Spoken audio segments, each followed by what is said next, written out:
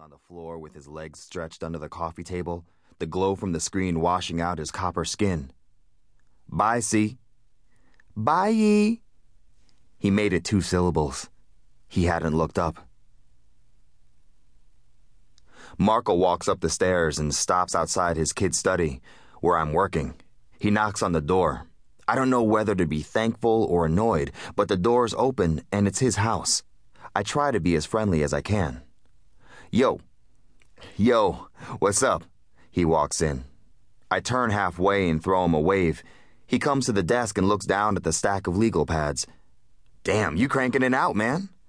"I'm writing for my life." He laughs. I don't. I wonder if he notices. "Is it a novel?"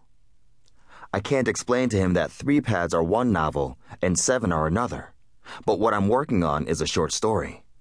I can't tell him that each hour I have what I believe to be an epiphany, and I must begin again, thinking about my life. "Want to eat something?" "No thanks, man. I have to finish this part." I turn around on the stool. I'm being rude. He's moved back to the doorway, leaning. His tie's loose. He holds his leather bag in one hand and a fresh beer in the other. He's dark-haired, olive-skinned, and long-nosed. He's 5'10", and in weekend racquetball shape. He stands there framed by a clear, solid maple jamb. Next to him is more millwork, a solid maple bookcase, wonderfully spare, with books and photos and his son's trophies. There's a picture of his boy with C. They were on the same Pee-wee soccer team.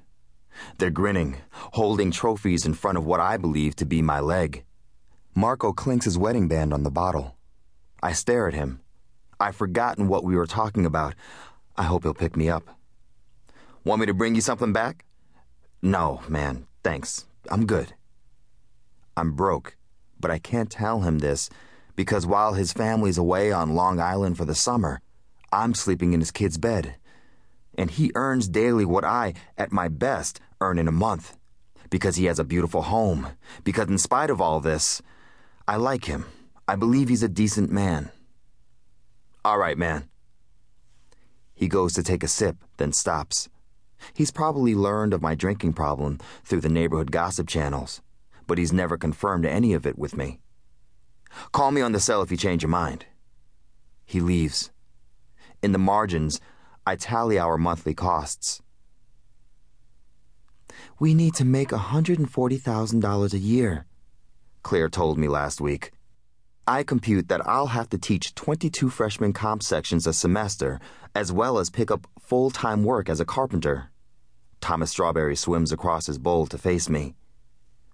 "I fed you," I say to him as though he's my dog. He floats, puckering his fish lips. Thomas, at one time, had the whole family copying his pucker face, but the boys got tired of it. The little one, my girl, kept doing it. The fish, the only animal she'd recognize.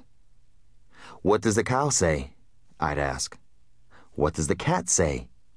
She'd stare at me, blankly, giving me the dead eye that only children can give.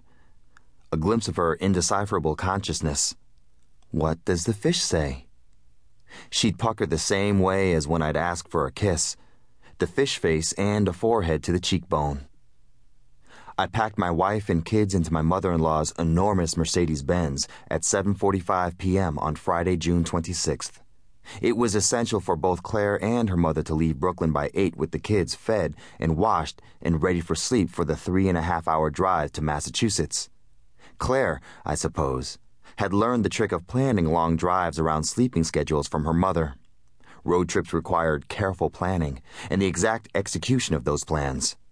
I'd have to park in the bus stop on Atlantic Avenue in front of our building, then run the bags, toys, books, and snacks down the stairs, trying to beat the thieves and meter maids. Then I'd signal for Claire to bring the kids down, and we'd strap them into their seats, equipping them with juice and crackers and their special toys. Then, in her mind, she'd make one last sweep of the house, while I'd calculate the cost of purchasing whatever toiletries I knew I'd left behind. After the last bathroom check and the last seatbelt check, we'd be off. We'd sing. We'd tell stories. We'd play I Spy. Then one kid would drop off and we'd shush the other two until Jersey or Connecticut and continue to shush until the